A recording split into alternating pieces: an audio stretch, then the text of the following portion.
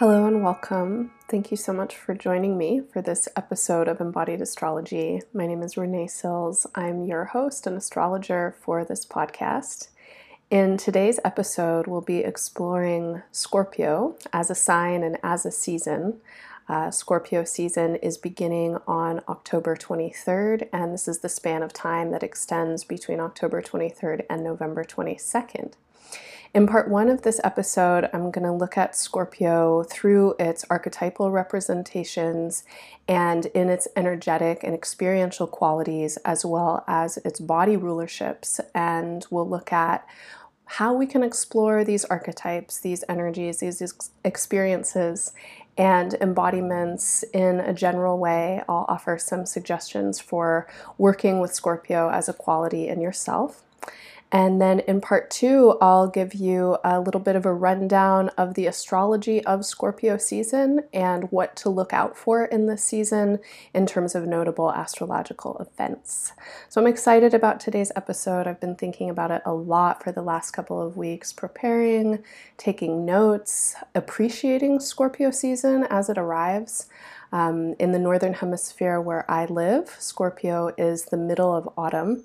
And I'm definitely feeling the middle of autumn arriving. It is no longer the beginning of autumn. The leaves are now pretty much fully starting to change. A lot of them are falling. When I'm taking walks in the afternoon, I'm walking through a lot of dying plant matter.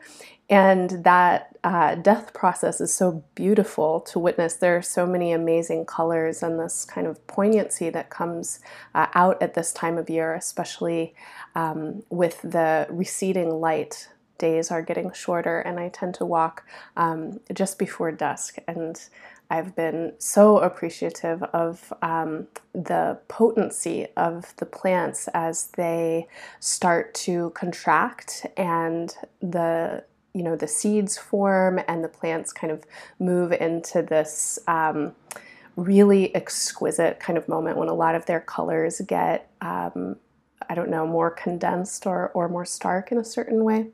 So I've been definitely really appreciating Scorpio season as it begins, thinking a lot about it. And before I begin, I just want to let you know a little bit about embodied astrology and my approach in case you're new to this podcast or in case you've been listening for a while, and it's always good to have a refresher. So as I said, my name is Renee Sills. I come from a 25-year background at this point in somatic and embodiment practices. I've studied a lot of different forms, and when I say somatic or embodiment practices, plenty of you will totally know what I mean, or you'll have your own associations. But for a lot of people, these words are unknown or they're new words. So somatic is a word that comes from soma, the Latin root word for of the body. And of course, embodiment refers to also a body-centered kind of practice or approach. The way that I connect to somatic and embodiment practices, and there are lots of them, a lot of different avenues of exploration, my approach has been through kind of more therapeutic dance practices and working with emotional processes and release techniques in the body. I'm trained as a yoga teacher. I studied really intensely for about 15 years with a couple of different styles of yoga, and was particularly interested in the philosophy of yoga, and especially in the subtle energetics and subtle anatomy, understanding through the yogic or Ayurvedic lens. I'm not an Ayurvedic practitioner, but I have a lot of deep respect for that path and that medicine. In the last 10 years, I've been primarily studying through the School for Body-Mind Centering, and that's a school that was started by a person named Bonnie Bainbridge Cohen, who is still alive. I believe she's in her 80s at this point, and she's still teaching. And so if you are a somatic person, or if you are a therapist of any kind, a yoga teacher, and looking to work with one of the best, I think Bonnie is really absolutely brilliant. And her work comes from a study of ontogenetic and phylogenetic development. And so that's development of the species, the human species, as well as development of our bodies from conception. And she thinks a lot about the intelligence of systems as they develop and as they grow. And how she works is to connect with the memories of our development and to help people rediscover or relearn a lot of the patterns that are part of our kind of inherent cellular wisdom, or the wisdom contained within the cellular matrices. So that's my background in terms of embodiment. And then with astrology, I grew up with astrologers. I've been around astrology my entire life. I've been learning about it since I was a baby. And I've been studying for probably about 11 or 12 years now, pretty intensively, and reading charts and working professionally as an astrologer for the last 7 years. And in this time, I've been pretty interested in medical astrology. I'm not a medical astrologer. That's also a vocation that some people have and pursue it with a lot of focus. But I'm definitely interested in the correspondences between the body and astrology as they've been defined through medical astronomy. And I just want to give a brief aside that medical astronomy and Ayurveda actually have the same root and share a lot of the same knowledge. But in general, a lot of the qualities that are described in astrology produce somatic associations for me. And this comes from my training and practice of embodiment. So when I hear about certain states of being, to me, those relate very naturally to certain body systems or physiological kind of events that happen in the body, reflexes, etc. And at this point, now when I read charts, I literally feel them. So I look at a chart and the language of astrology to me is immediately associated to embodiment or to some kind of somatic intuition. And so you may have heard me describe myself as a sensate intuitive or a somatic intuitive, and I definitely identify with that name. I believe that intuition is something that we all have and that can be developed, and that we develop it through practice. So when I say that I'm a somatic intuitive or a sensate intuitive, I'm saying that I have a lot of training in somatics and in paying attention to sensation and working very deeply with my own sensation, and also reading it in other bodies. So through years of watching bodies, and if you're some kind of movement facilitator or a body worker or somatic therapist, you know this as well. It's like after a certain point, you start off watching bodies and you can only see the gross movements, like, oh, someone's moving their arm or their hand. But after a while of training, you can actually see incredibly subtle movements, sometimes inner body movements that aren't even manifesting in the somatic muscles or the skeletal muscles, etc. So I wanted to give that kind of introduction to let you know how I'm approaching today's episode and how I'm going to be thinking about Scorpio and some of the astrology of Scorpio season. That this is the lens that I'm looking through. Especially if you're new to the podcast, you should also know that I'm definitely a feminist. I'm interested in intersectional feminism and really deeply committed to a practice of trying to understand how oppression works in society and in culture at large, and also through my own bias. And this is something that I work with all of my clients, and something that I definitely bring into my reading of astrology. I'm also a queer person, and so I read astrology through a queer lens. I'm not at all invested in maintaining a heteronormative framework. So if you are, you might hear some of what I say as challenging, but please, be patient with it and see if there's something that's interesting for you there. And then finally, I do just want to say that astrology is a symbolic language that is incredibly old. It's been around for thousands of years. It's been recorded since the Babylonian Empire, but it existed definitely before that. Human beings have looked at the sky and wondered what it was all about for a long time, and have been connecting with planetary influences and the cycles of the sun and the moon since we were on Earth. Astrology exists all over the world. It has different names, it has different kinds of ways that it is practiced, but it certainly isn't a formula. And I've learned astrology through my own exposure to Hellenistic and Greek astrology, which is Western astrology or tropical astrology. But as I speak, please remember that this is a symbolic language, and anything that I'm offering, you're totally welcome to take it and use it in a way that works for you. Let whatever I offer spark your own intuition, your own imagination, make it relevant for you as you hear it. The only thing that I would say don't do is don't make it a formula. Don't make it some kind of essential rule or rubric.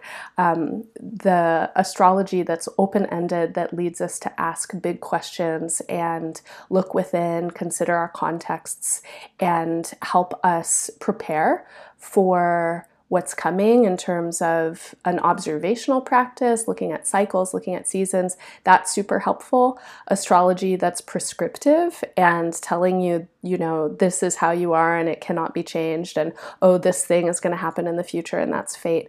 Well, I think that's kind of bullshit. I don't really agree with it. So just to say that, just to put that out right now.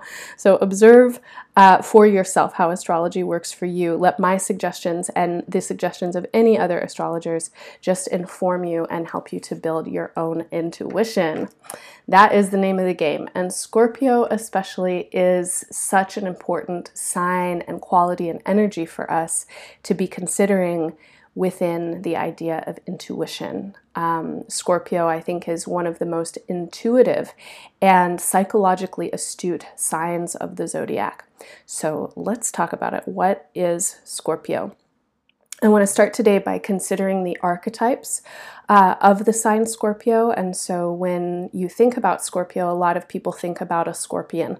And this is the name of the constellation, right? And a lot of times what people will get, tattooed, or when they kind of make jokes about Scorpio, they'll talk about the sting and stuff like that. So when I was preparing for this podcast, I was reading Wikipedia on scorpions and trying to learn more about them. I didn't know a ton about scorpions as the actual creatures. And they're ancient creatures, so they've been around, I think, for something like 360 billion years or something like that. It's like a really, really long time.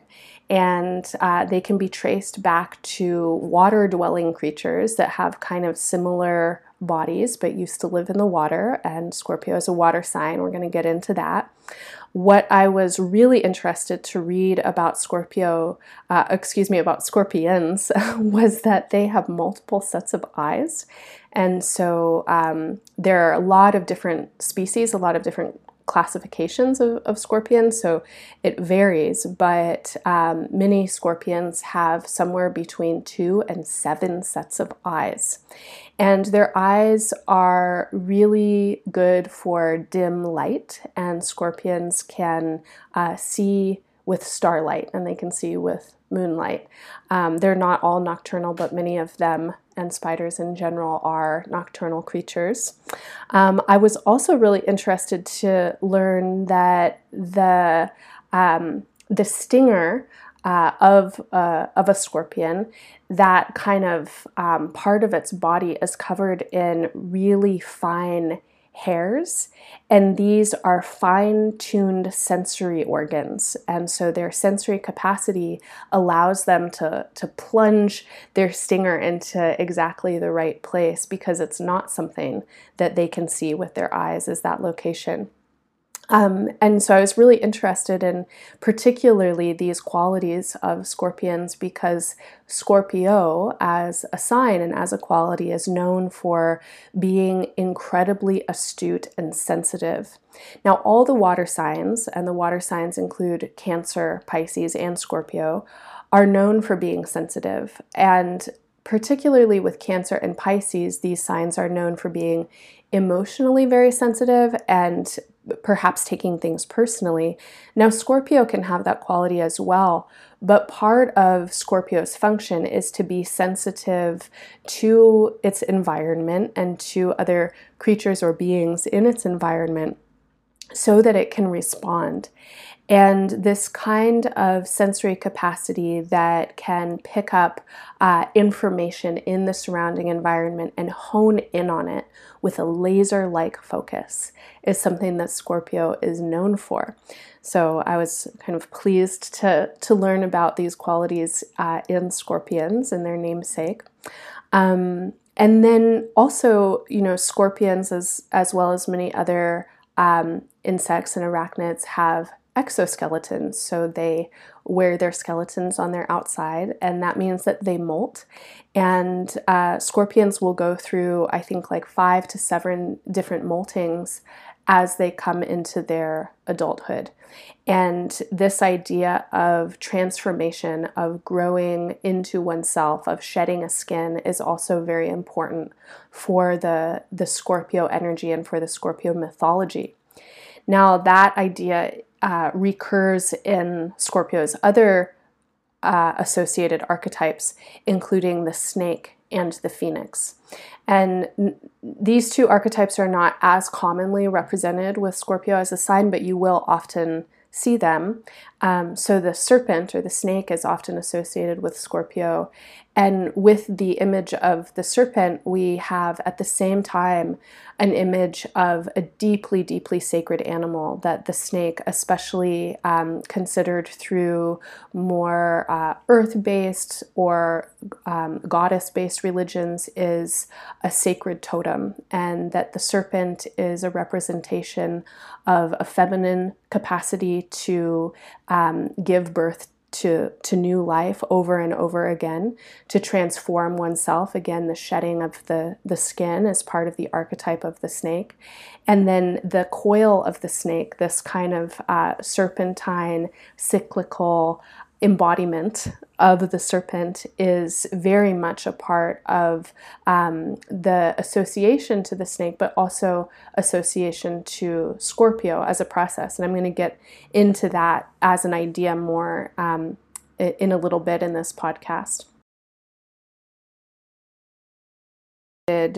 To evil a lot of places, and this association certainly comes through a Christian framework. I don't know if that association is present in other religions, but certainly through Christianity, the snake as the temptress of Eve and as this kind of embodiment of evil has now been perpetuated throughout the world, and a lot of people are very scared of snakes. They're very scared of spiders, and these animals, these creatures, are really quite magical, right? And of course, there's a lot of appropriation that has happened throughout the history of the Christian empires in their obliteration and exploitation or appropriation of more indigenous or goddess-based cultures. And part of what happens with appropriation is taking the symbols that are sacred to one culture and then claiming them or reappropriating them to mean something different. And this certainly has happened with the serpent and with the snake. Finally, the phoenix is a mythical creature, is this mythical bird that I believe has its roots in ancient Egyptian mythology and was then appropriated in Greek mythology. And this is a bird that supposedly, rebirths itself by bursting into flames. And so this bird submits to death. It goes through a process of transformation and then is reborn. And there are a lot of different stories about the phoenix and its different associations. But with all of these creatures, we have kind of a recurring archetypal qualities of transformation. And that's such a deeply important part of Scorpio as an energy, is the ability to die and to be born again, for something to obliterate us, to to poison us, to kind of be consumed by whatever it is, some kind of experience that brings us into the dark, into the mystery, into some kind of threshold experience where we have to let go of who we were before, and then we re-emerge. And in the re-emergence, we come with newfound wisdom, we come with a different kind of power, and we also come with the memory and the embodied experience of having gone through a transformation, which then leads to immense courage. And these kinds of experiences are really key kinds of experiences when we think about Scorpio, which is not just a sign that some people are born in the season of, and they can say, oh, I'm a Scorpio, but it's a sign that is in everyone's chart, influencing everybody in some kind of different way. And if you haven't already had an experience where you've gone through some kind of death or dying process and literally felt like you needed to give up part of yourself, then at some point you will, and that will happen before you actually die. So these kinds of experiences, these kind of other deaths, small deaths, which is also, I believe, what the French call an orgasm. It's a small death, le petit mort. Just also on a side, also associated to Scorpio. We'll get there in a second. Anyway, these small deaths are these experiences where we go through some kind of process of letting go of the ego, of really needing to dig into the kind of composting process where like we have to go through all these different parts, let things kind of break down and dissolve and slip away, and then something new comes from that space. But whatever it is that comes from that space would not have emerged on its own. It has to emerge from the transformational process. And so you might have experienced this in the death or the ending of a relationship, or the death or the ending of some form of your identity. I'm thinking about a client that I had who was, they were a kind of childhood protege in dance, and their early lives were spent really kind of identifying around this particular path that they enjoyed, but also had been constructed for them by their family. And then through what seemed to be a really traumatic accident, they couldn't engage with dance in the same way anymore. But because of that accident, they actually ended up finding their path with movement and theater and expression that was actually authentic for them. But the pain of being identified with something that wasn't quite the right fit, of feeling that other people had power over their choices, of feeling at the mercy of this accident that happened, really needing to go through this process of fear and grief as this old identity slipped away. All of those elements were incredibly important for what they were then later able to build. So as you think about this symbol of death and transformation and rebirth, consider how you have done that in your life and how you are doing that in your life and what it has felt like or what it feels like to you. Because again, this is, Scorpio is an energy that we all have and that we all work with. So Scorpio is a water sign, as I mentioned previously, and in the astrological language, all of the water signs speak to aspects of our emotional experiences. Scorpio pertains to deep, often subconscious or hidden or secretive kinds of emotions. So these types of emotions might be things like phobias or fears or traumas, repressed memories, places where, we hold a lot of energy and tension and kind of lock it in the basement, so to speak.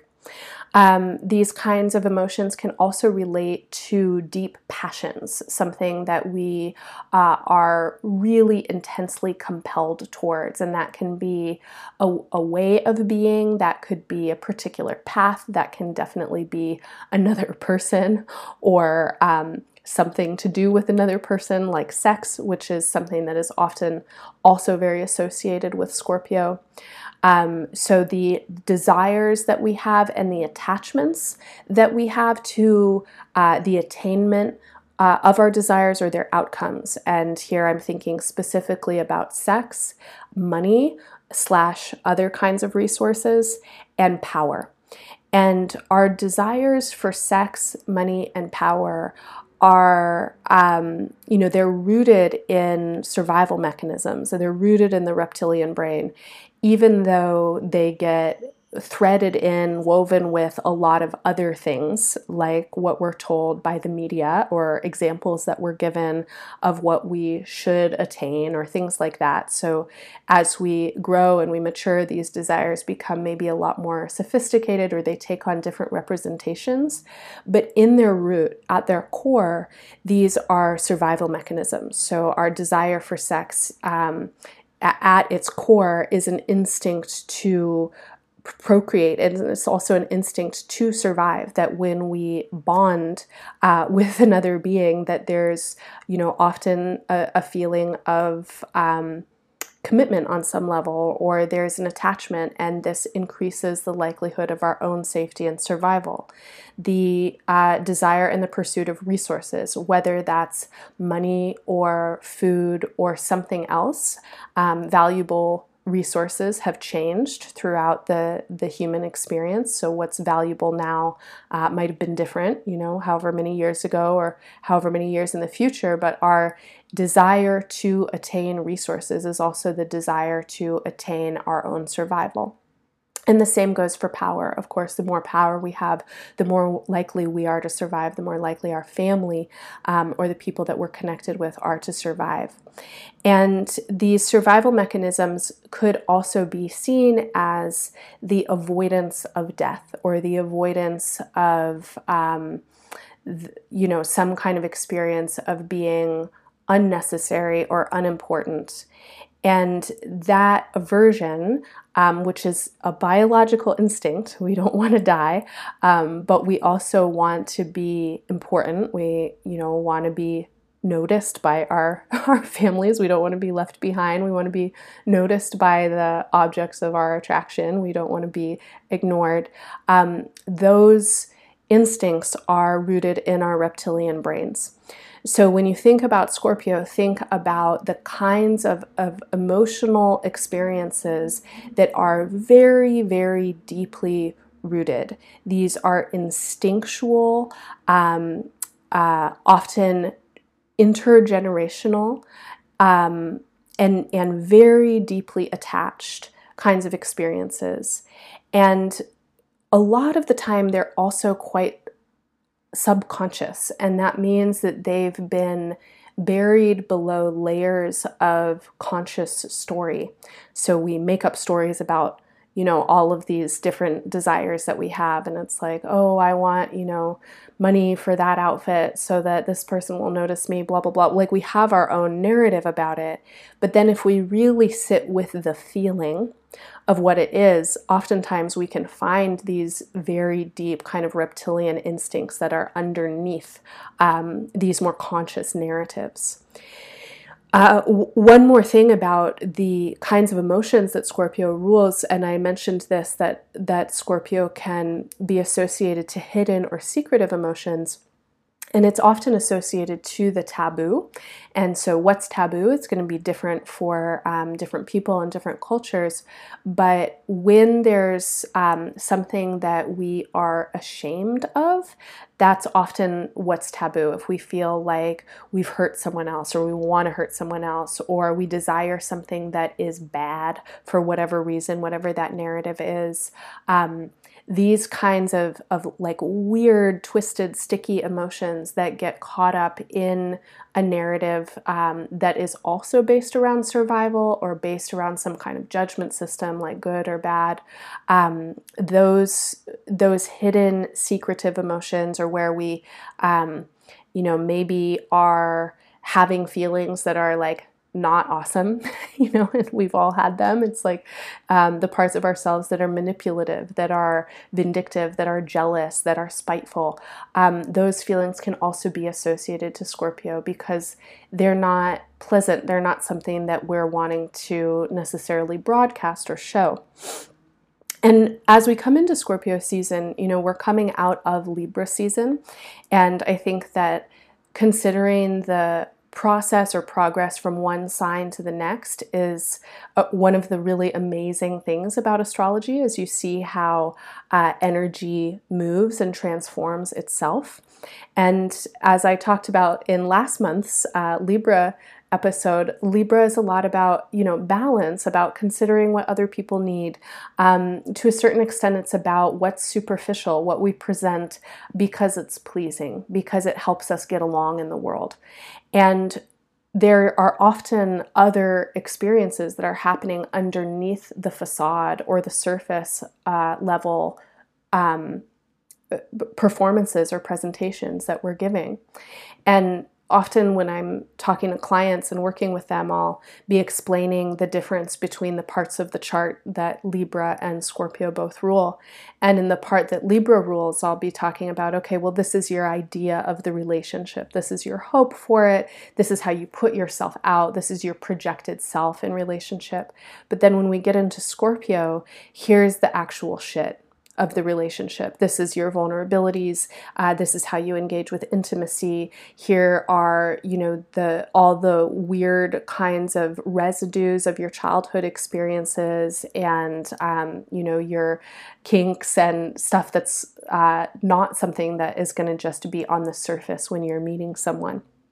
So again, as you're thinking of Scorpio, think about the part of you that is behind the surface or that's underneath the surface, the ways that you keep certain elements of yourself, especially the elements of your being that are too complex to really talk about. They feel like they're wound up with a lot of memory or historical content, or if they're interwoven with more challenging kinds of emotions such as shame or jealousy or your insecurities, your vulnerabilities.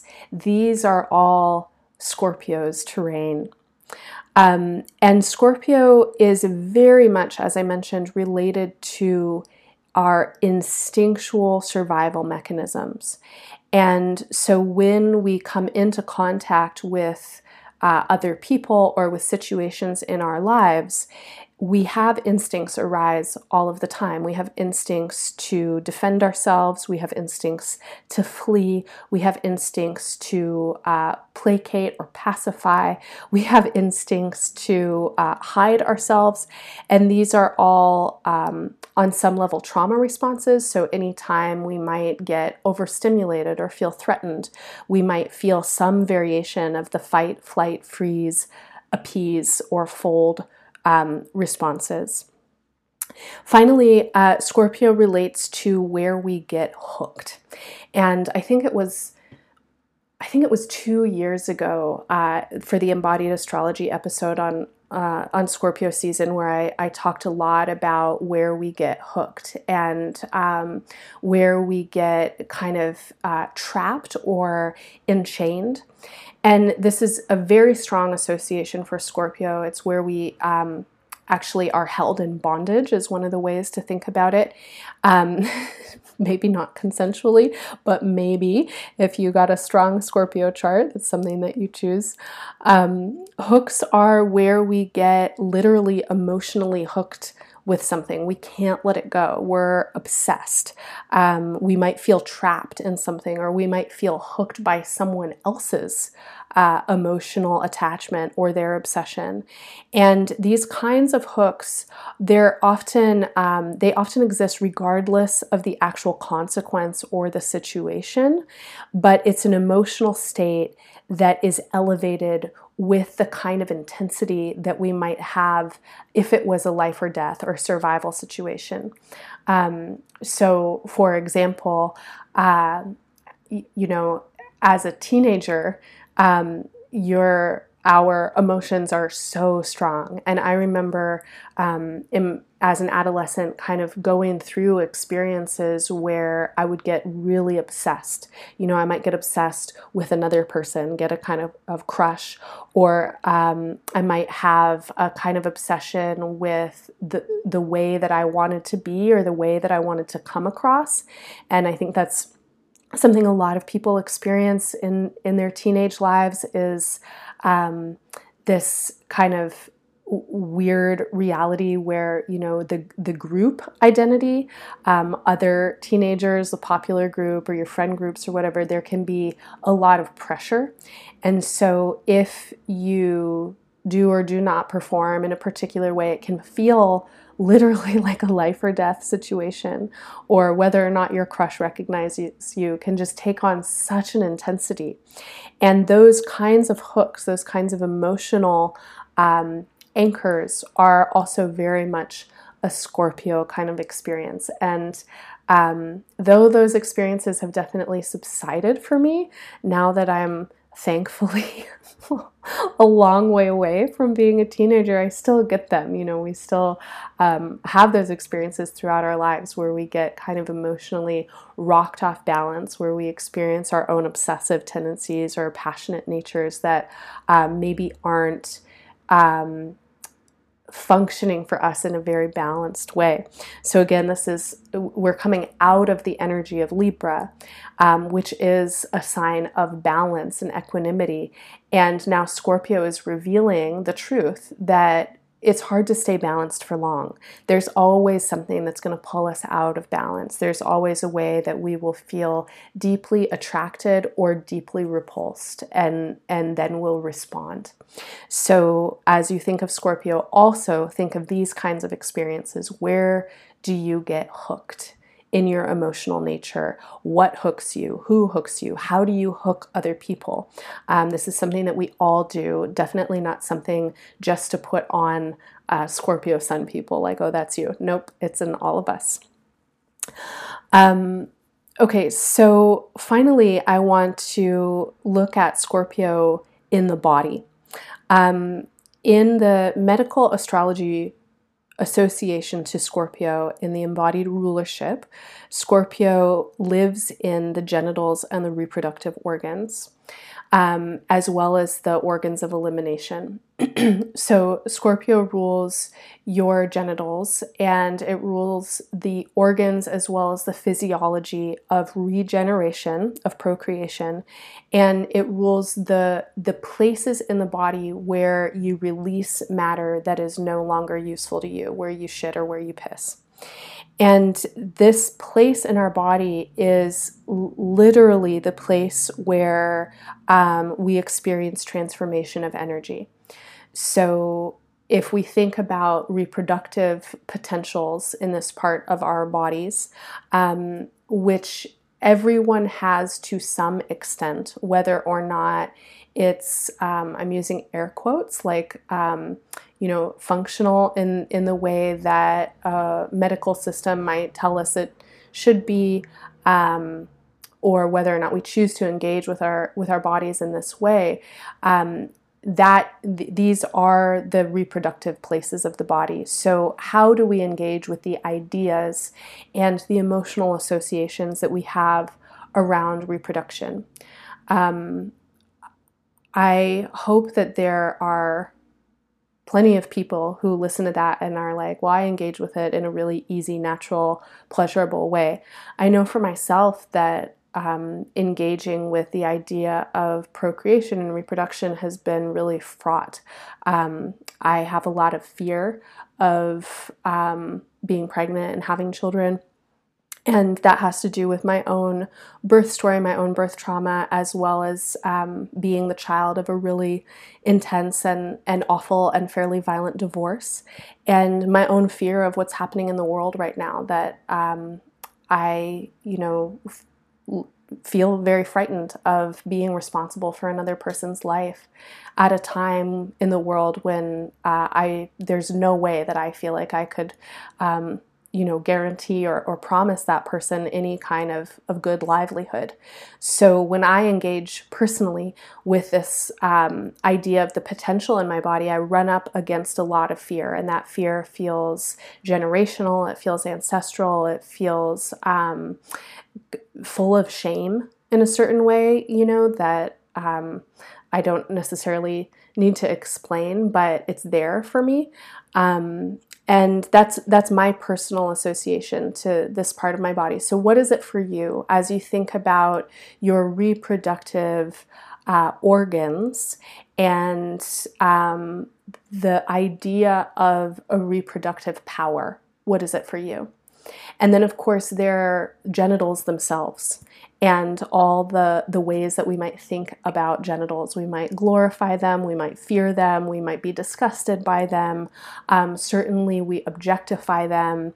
We live, for the most part, in cultures that have reduced genitals into two different varieties, either a vagina or a penis, and vaginas look like this and penises look like that, and there's absolutely no variation in terms of anatomical modeling. And the reality is that there's a huge spectrum of variety in terms of what genitals look like, and the spectrum of intersex genital growth, and ways that genitals might look or function that are not represented in medicine or in anatomy unless they're pathologized.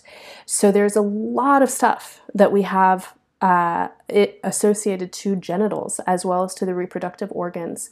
And when you think about your own relationship to these organs or to these places in your body, what comes up? When you think about other people's genitals or their reproductive organs, what happens? How do you respond? And take note of these very instinctual responses and these kind of immediate, and they often feel very visceral or very intuitive kinds of responses that you have. I'm guessing that in a lot of your responses, in a lot of our responses, there is a long history. And that history includes cultural and familial conditioning. It includes both personal and collective traumas. And by collective trauma, one example that I mean is might share in collective trauma with other people who have vaginas and uteri, in that we, those of us with these body parts, have experienced rape for thousands of years. We've experienced forced reproduction, and we experience an ongoing violent objectification of our bodies. And so when I feel into my own anatomy and the memory and the histories that I have in this part of my body, I can't not also feel into a collective memory and a collective history. So consider this, as you sit with your own embodied responses, that part of what Scorpio describes is an accumulated kind of residue of experience, of emotional imprints that build and layer on top of one another and become deeper and heavier and more intense. And when they manifest, of course, through situations and experiences that are very personal and that are present, but they also are manifesting in this history and this ongoing echoing of everything that has happened before and what's coming through in your family, what's coming through in culture, what's coming through in, the kind of unconscious or subconscious memories and experiences that you've had, etc. These parts of our bodies are so potent, and I'm including now the organs of elimination, so your rectum and your asshole. These are parts of your body that are really fucking important, right? And when I think about the transformational kinds of qualities that exist in this part of the body, of course, there's fucking, there's conception, there's the miracle of life, there's giving birth, there's orgasm, and there's also, taking a huge dump. There's the feeling of being able to release something from your body, or like a purging kind of experience that can happen in our bodies when, you eat something and then it's like, your body is ridding itself of whatever came through. Or just in healthy bowel function, what is happening in your body is that your intestines are absorbing and assimilating everything that you need, and then the dense matter that you don't need, as well as a lot of dead materials. So poop is made up of a lot of blood cells. That's part of why it's brown. Your body doesn't need it, and so it has to excrete it. It has to let it go. And poop is actually this amazing kind of substance. It's a fertilizer. And there are plenty of cultures and traditions that have known what to do with shit. The kind of current industrial age seems to not have any idea what to do with it, which is really a pity that we have this pretty valuable resource of humanure that can actually be used for power. It can be used for fuel, and it can be used for fertilizer if it's treated and processed in the right way. And of course, fertilizer makes things grow. And so this process, this place where we experience both an ending and a beginning, or a dying and a birthing, is what Scorpio rules. Scorpio is associated to blood. It's particularly associated to menstrual blood, and the power of a body with a uterus to every single month prepare itself to nurture and sustain growing life. And then if that doesn't happen, that there is a shedding, and that the blood itself is really, really rich with nutrients, with iron. A lot of people save their menstrual blood and feed it to their plants, and then their plants thrive. So if we think about what happens in this part of the body as power and richness or wealth, we're also now associating to Scorpio and its correspondence to power and to wealth and what is valuable. So Scorpio is representative of life and death. It's representative of these kinds of thresholds or transformative experiences. It's representative of deep and residual accumulation of memory that solidifies and accumulates over time and becomes really powerful in its impact and its affect. And when you consider Scorpio, you definitely want to consider all of that. And you want to look at where Scorpio is in your chart. So what house does it rule?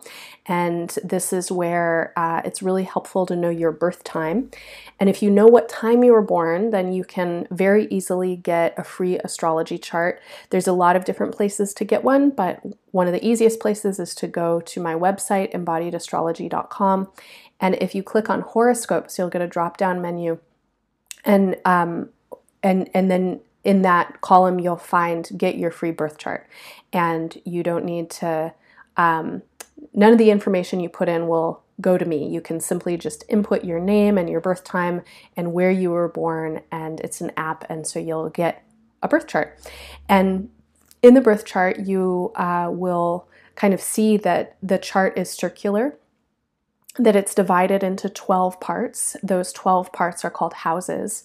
And wherever Scorpio as a sign is, that energy of Scorpio is influencing this particular arena of life, and that's what the houses determine. So for example, if you are a Leo rising person, you'll have Scorpio in your 4th house, and this is the place of home and family. And so then we might go, okay, well, in the places of your life that you associate to home and family, and that could be your ancestral and biological or your lived experience, home and family. This might also be some kind of idea as what it means to feel at home, or what it means to be familial or have a sense of belonging with others. In those areas of your life, you are going to experience deep emotional intensity and attachments. You're going to need to confront what is hidden. You're going to find out a lot about power, your own power and other people's power. You will have to transform what's unconscious. You'll have a lot of experiences around acting from your instincts, especially when it comes to your desires and your survival instincts and your personal power.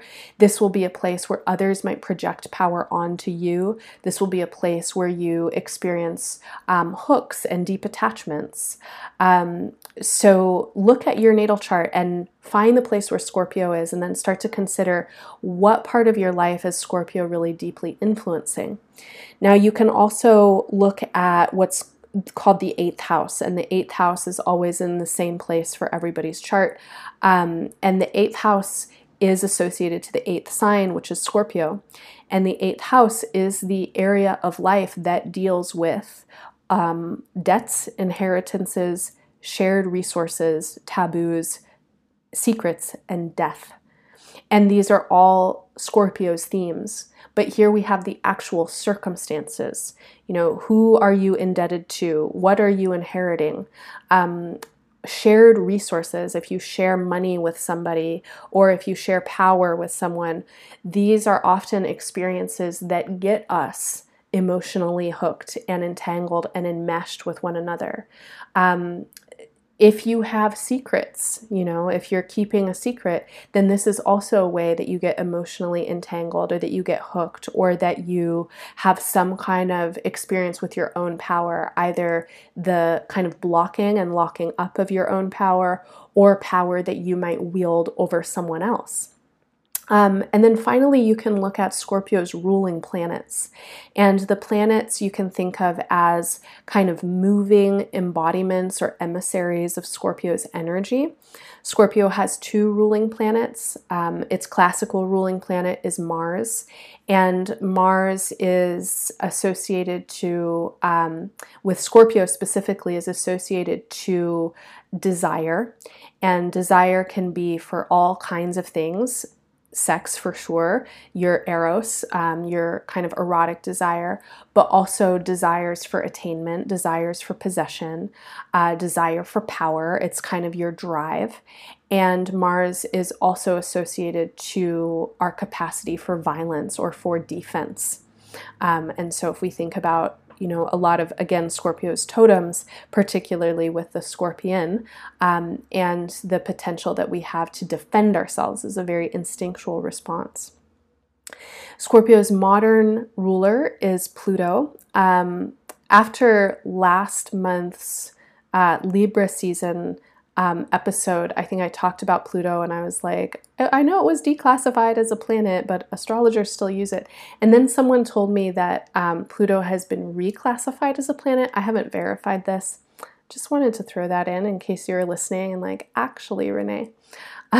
So remember, astrology is a symbolic language. It is not the science of astronomy. We are storytellers and we are intuitives and we are observers. So Pluto is an object that we observe. And whether you want to call it a planet or a dwarf planet or a planetoid or whatever, it's still an important energy in the astrological lexicon, and it's associated to Scorpio. And Pluto is associated to the qualities of Scorpio that include obsessions, possessiveness, and where we want to hook or ensnare someone else, or where we get hooked and ensnared, where we get our power bound up and we have to kind of wrestle with it. Pluto is very much associated to ancestral memory, as well as to trauma. So it's what has been buried underneath, and kind of the power of that resonance as it influences us, whether consciously or unconsciously, and especially as it rises into our conscious awareness. Then we get to transformation, which is a really big key word for both Pluto and Scorpio. Okay, so I am going to get into the astrology of Scorpio season next. Before I get into all that, I want to let you know about a special event that's coming up, and I would love to see you there if you're in the Minneapolis area. I'll be hosting an astrology dinner party at The Future, and I haven't been to The Future, so I can just tell you what I know about it. It sounds like it's an amazing kind of hybrid space. It's a store and a workshop space and a cultural center run by some pretty awesome witchy type folks.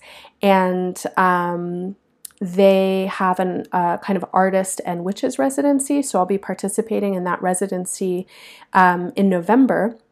And on November 11th, I will be hosting this astrology dinner party. And this is a really important day in Scorpio season because it's the day that the Sun and Mercury form their inferior conjunction. And I'm just about to tell you what that means in the next part.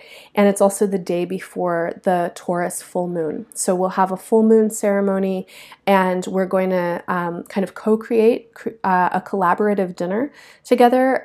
When you register for the dinner, you're asked for a small financial contribution or donation, but your ticket cost is actually to bring specific ingredients. And so there are only 13 tickets available, and all 13 people will be responsible for bringing some portion of the dinner that we're going to make together. And all of the ingredients are associated to planets in the chart for the full moon. So we're going to be learning astrology through cooking together. And this is an event that I've done iterations of a couple of different times. It's always really fun. It is an interactive, kind of silly, but also really it's experiential learning. So for me, that's always the most effective learning. It's a way that something can really land. So if you're interested in learning astrology from this standpoint, or if you just want to come and hang out with a group of weirdos in a weird space, if you want to meet me and talk about astrology, I would love to see you there. So as I mentioned, there are only 13 spaces. There have already been a couple of tickets sold. They will sell out. So if you are in Minneapolis and you want to come, that's the evening of November 11th. Make sure that you register soon. You can find information for the event on my website, embodiedastrology.com, in the Play and Learn section under live events, or you can also find it on Facebook if you search for Embodied Astrology or Seen the Future. Or if you look on the Future's website, the Future Minneapolis, you can find information in all of those places. Sponsorship messages, and I do just want to say that if you have a business and you would ever like to be a sponsor of Embodied Astrology, send me a message. We can talk about you being a sponsor in this space as well. So I will be back with you in just a moment for the upcoming astrology of Scorpio season.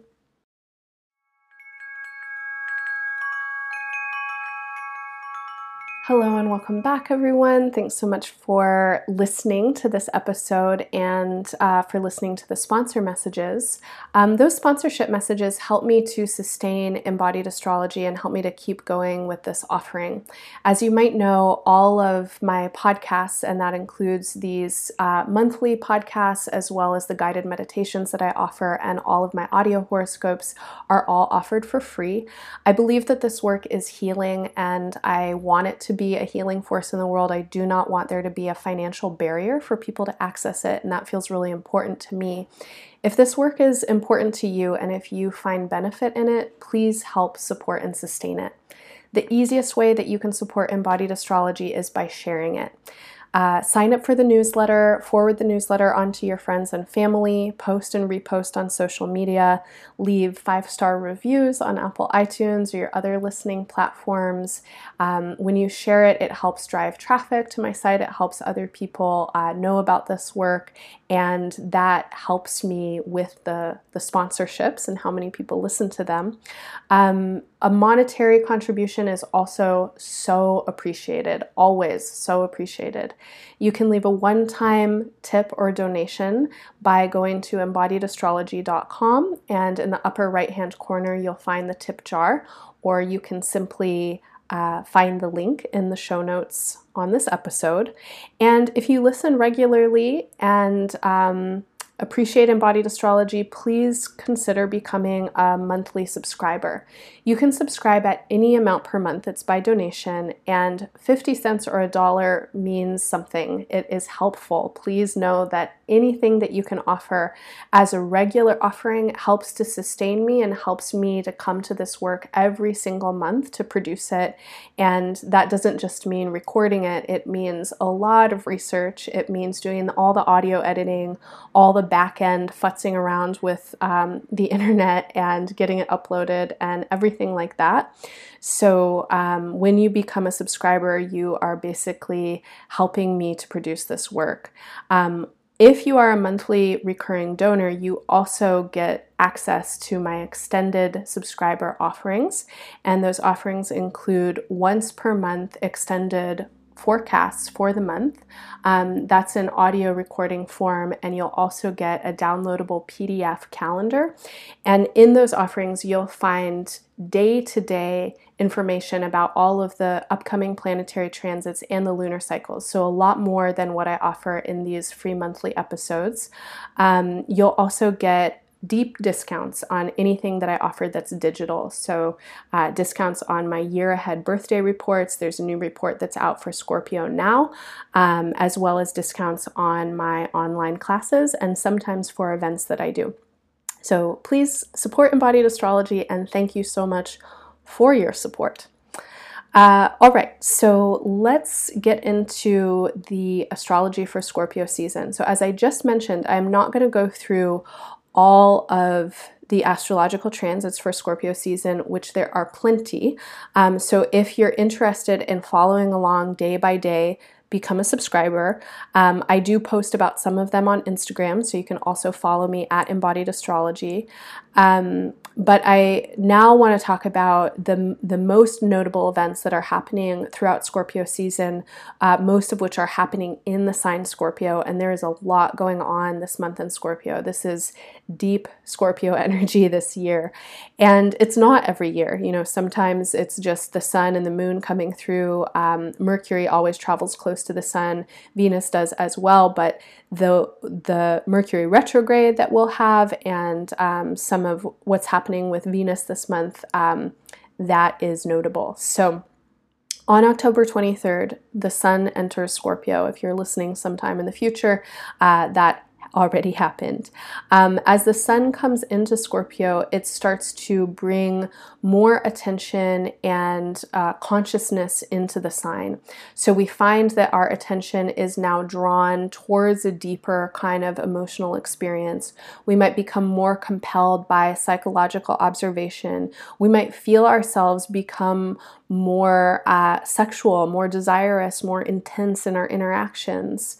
As you think about some of the Scorpio information that you just received in the first part of this podcast, notice how throughout this month these kinds of themes come up for you and how you relate with them.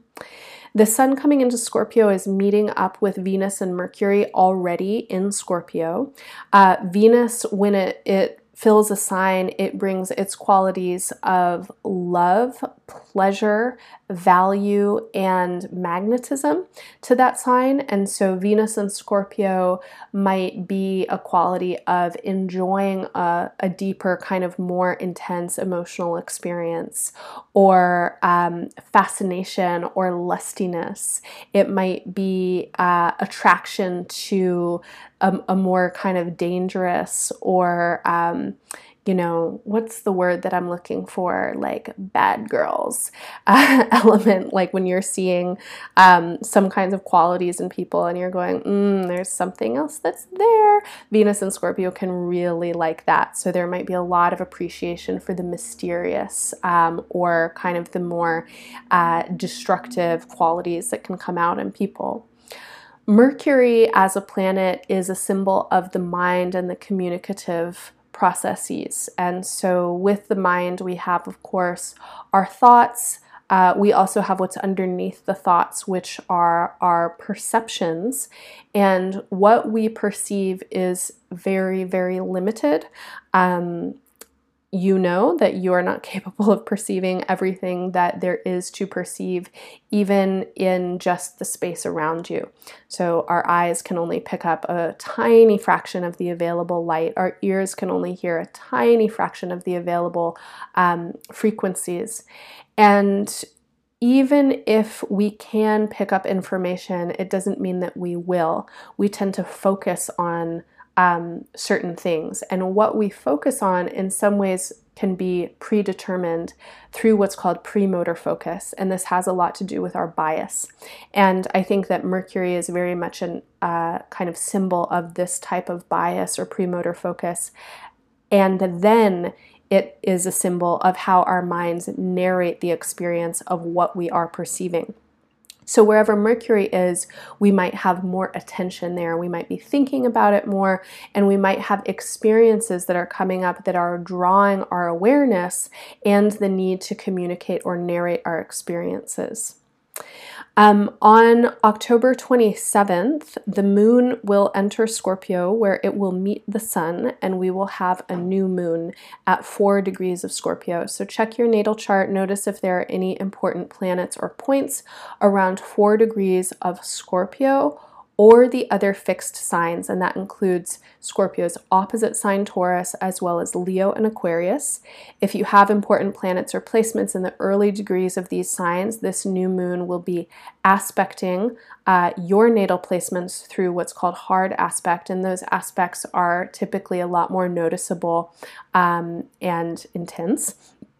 And you might also look to see if you have placements around the early degrees of the other water signs, Cancer or Pisces, and this new moon then is giving a kind of lending aspect to those natal placements. This is an important new moon. It is opposite to the planet Uranus in Taurus at 4 degrees Taurus. Uranus is currently retrograde, and I'll be talking more about Uranus throughout the month if you follow me on Instagram, especially around the full moon, which I'll get to in just a couple of minutes. But this planetary energy, this is a slow-moving, longer-term transit. It's about 2 years into what's almost a 9-year transit. And this is intense change. A lot of the structures of our lives are starting to change. And of course, we can understand this environmentally. We might also think about these changes happening economically. Taurus is associated to both the earth and economies. But we might also think about just some of the deeper-seated habits that we have in our lives and how we might be changing in our experiences and our sensations and our preferences, etc. So the new moon is a time when the sun and the moon come together in the sky. And from a medical astrology point of view, the sun and the moon respectively rule our right and our left eyes. And so this brings a lot of focus into whatever the sign is. There's increased attention in Scorpio for the Scorpio new moon. You'll often hear people talk about the new moon as a time to set intentions or plant a seed or begin something new.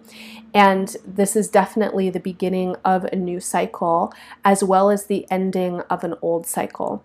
You can think about the lunar phases in their month-to-month cyclical nature from new moon to full moon.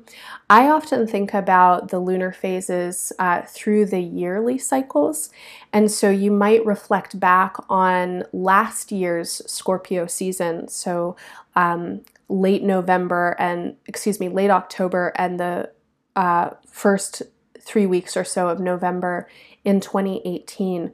What were you experiencing then? What was going on for you? And especially if you know what house Scorpio rules in your chart, consider those kinds of themes.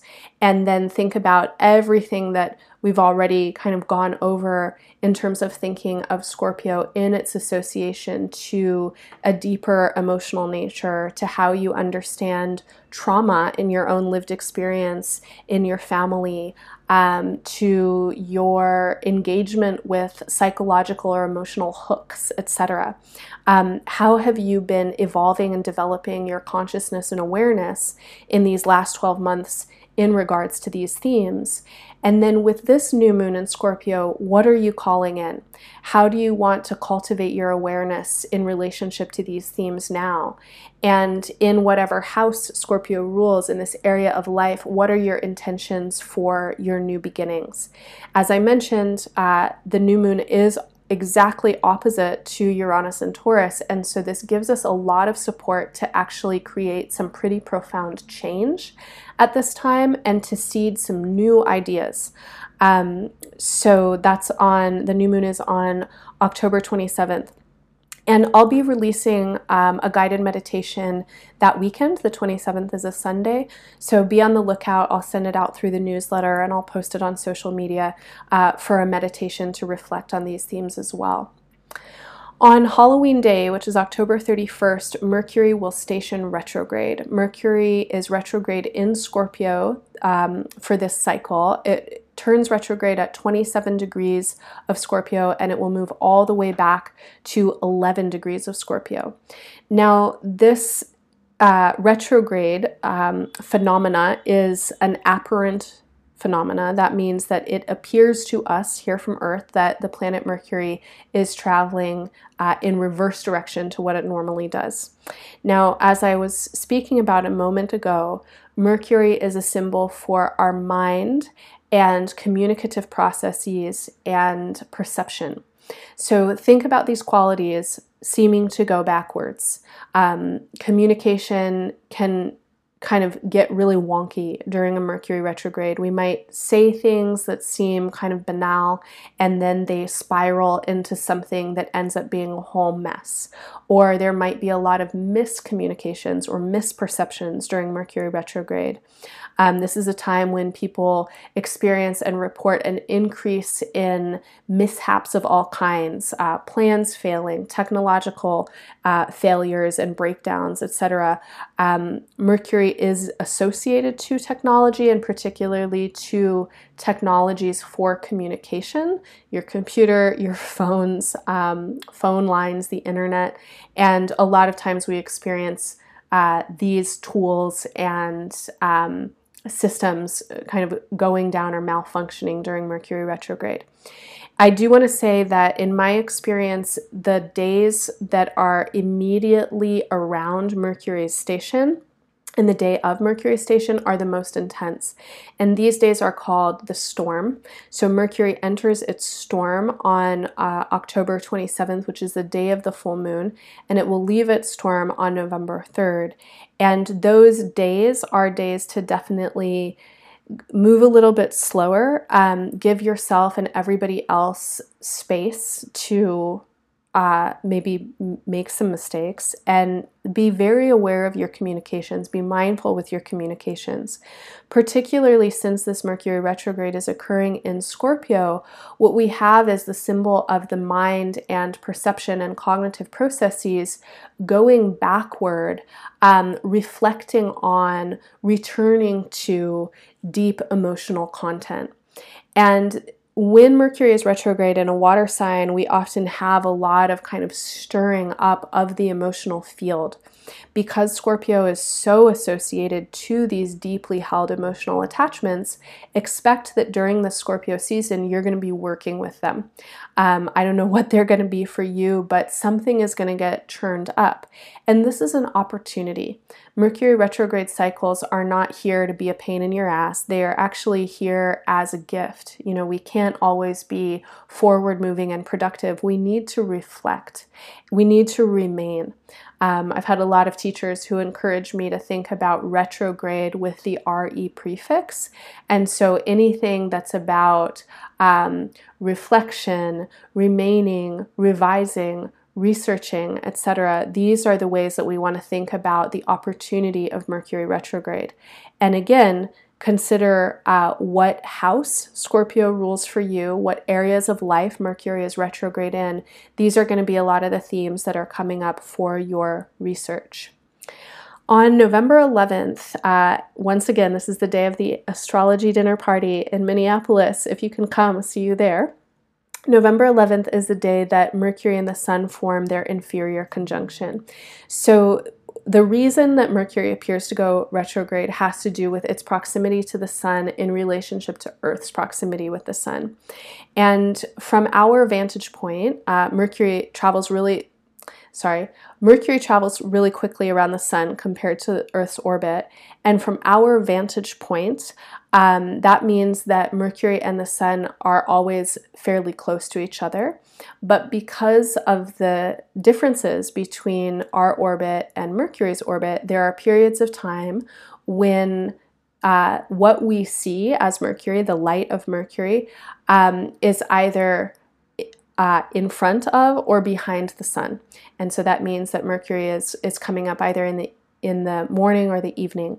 And so when Mercury and the Sun form their conjunctions, these are moments when we're experiencing the retrograde phenomena, when Mercury is shifting either from a morning star to an evening star to a morning star, etc. So Mercury forming its inferior conjunction with the Sun is the end of Mercury's presence as an evening star, and when Mercury becomes visible again after this conjunction in a couple of days, it will reappear as a morning star. So in this moment of the Mercury-Sun cycle, this is a moment when symbolically the planet that represents the mind comes right into the heart of the Sun. It becomes invisible within the Sun's radiance. And if we think about this as a symbol, we might consider the Sun as this kind of supreme radiance or supreme consciousness infusing the mind with its message. At the inferior conjunction, this is a moment when we might remember something or have some kind of revelation that's important within the retrograde cycle. So remember that I was talking about the retrograde as being a time when we are reflecting on something, when we're digging something up. Mercury has already passed this point once in its forward movement. It already went past 18 degrees Scorpio, which is where it will come together with the Sun, and now it's returning to this point, and it's at this point where it becomes infused with some kind of idea. So on November 11th, just notice what's going on for you and notice what you're thinking about, what your experiences are, etc. The moon is making a couple of important aspects this day, including a sextile to Neptune and a trine with Saturn.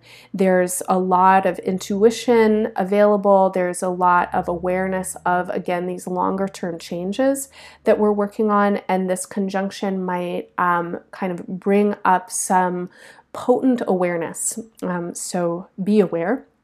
And on the next day, on November 12th, is when we have the full moon. So the inferior conjunction is occurring basically with the energy of the full moon, and the full moon is often a time of revelation or illumination of some kind, when the solar light, and in this season we've got the solar light of Scorpio, is reflected by the lunar energy. And astrologically, the moon represents what is more subjective, what's more internal. It has a lot to do with our memories, our kind of more emotional selves, our more private personal selves.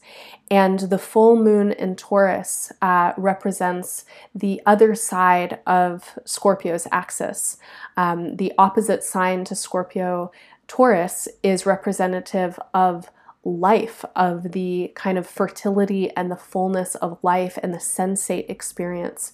Scorpio and Taurus are very much two parts of the same continuum. They both are associated to deep attachments, to possessiveness, to life and death, and to fertility and the regenerative transformational processes. Look to see where Taurus is in your chart and notice if you have any important points or planets around 19 degrees of Taurus. That's where the full moon will be. And as the moon is full, it's also forming a trine with Pluto, and this is bringing in more of this kind of deep transformational energy. Remember that Pluto is one of Scorpio's rulers, and you've heard me talk in previous episodes, including quite a bit in last month's Libra season episode, about Pluto and Capricorn. So the full moon will be working with that transformative kind of long-term process that many of us are in, where we're seeking to understand a kind of deeper meaning that we are building our lives on, and how to work most effectively within these rapidly transforming and changing circumstances on Earth. On November 18th, Mars, also one of Scorpio's rulers, will enter the sign Scorpio, where it will transit until January 3rd. So Mars in Scorpio is Mars functioning really strong. It's at home in Scorpio. And remember that Mars in Scorpio is associated to Eros, to our sexual desire and instinct, to our survival instincts, our defensiveness, our power. Mars in Scorpio has quite a lot of intensity to it, and you can harness this intensity wherever you have Scorpio in your chart. This is a place where you might experience increased energy, increased focus, increased desire. There may also be stuff to work through. Mars can have a kind of agitating effect or an inflammatory effect as well. So if things are coming up that feel conflicting or feel aggravating, of course, try not to be overboard with them, but see them as messages. There's something here that's ready to kind of come to the surface and be transformed. Now, Mars is entering Scorpio on November 18th, and that's just 2 days before Mercury turns direct on November 20th. So remember what I said about the days of and immediately surrounding Mercury's station as being weird fucking days. On the 18th, with Mars entering Scorpio and Mercury being in its storm, which is basically Mercury appearing to stand still in the sky just before it stations for a number of days, just be aware that there might be some heavy energy going on in those days. And if you feel really intense, don't think it's going to last forever. Do try and apply your psychological awareness and your powers of perception, both Scorpio traits, to understand the deeper meaning of what's being presented to you at this time. Mercury will turn direct on the 20th, and it's turning direct at 11 degrees of Scorpio. Now, it previously passed 11 degrees. Now, remember, a retrograde is when the planet appears to turn around and go back to some point it previously passed. So it previously passed 11 degrees on October 11th.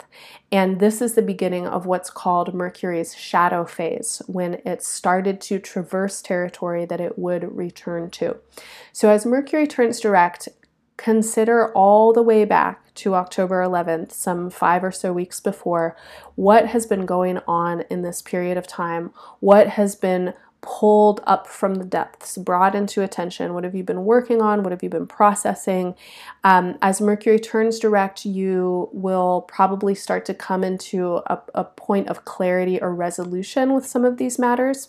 And it's still going to be a couple of weeks that Mercury takes to finish up the shadow period, because now it has to return once more across the terrain that it retrograded past. So it finishes its shadow on December 7th.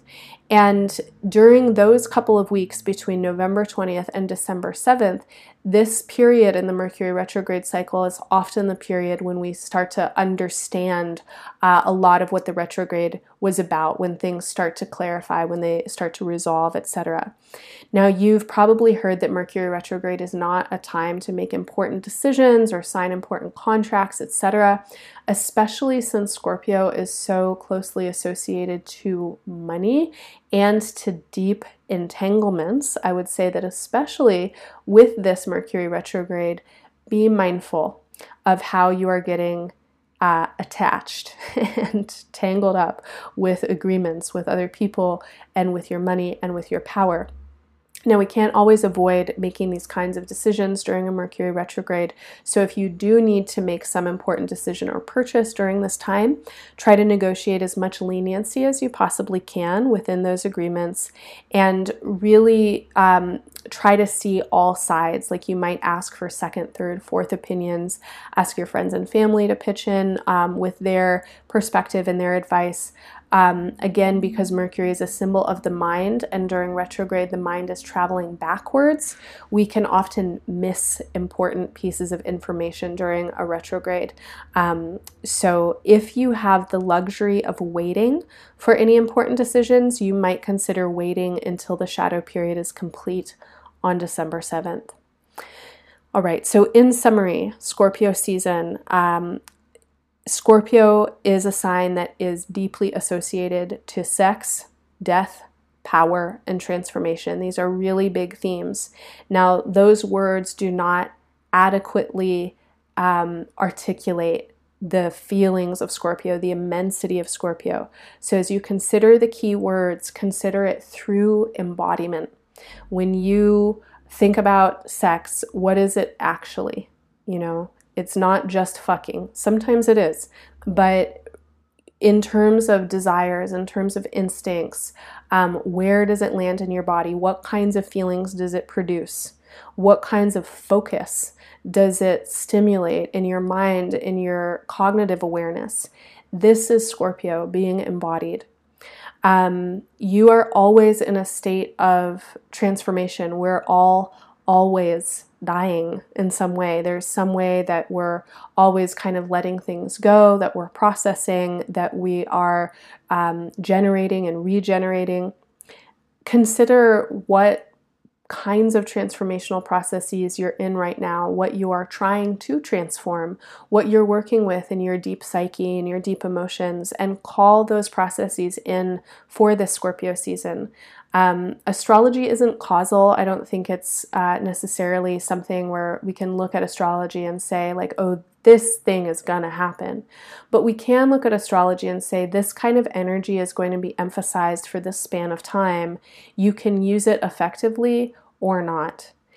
This upcoming season is a time when we can really effectively harness our energy for transformation. There's so much support with Mercury's retrograde, with Mars moving into Scorpio, with Venus being there for a good part of the month, and especially with some of the aspects that the new and the full moons are making. There's so much energy for us to do deep transformative work in this season, to understand ourselves more deeply, to do some of the weeding out and the letting go and the releasing, as well as calling in what we want to cultivate and what we want to develop. So consider that with Scorpio season. What do you want to focus on? This season is full of energy. It's full of energy to reflect, to refine, to rework our relationships to Scorpio and to everything that we associate it with. So I hope that that's what it is for you. Please do listen to your audio horoscopes for Scorpio season. In those horoscopes, I kind of break it down for you for your sign or for your rising sign, where the astrology is happening.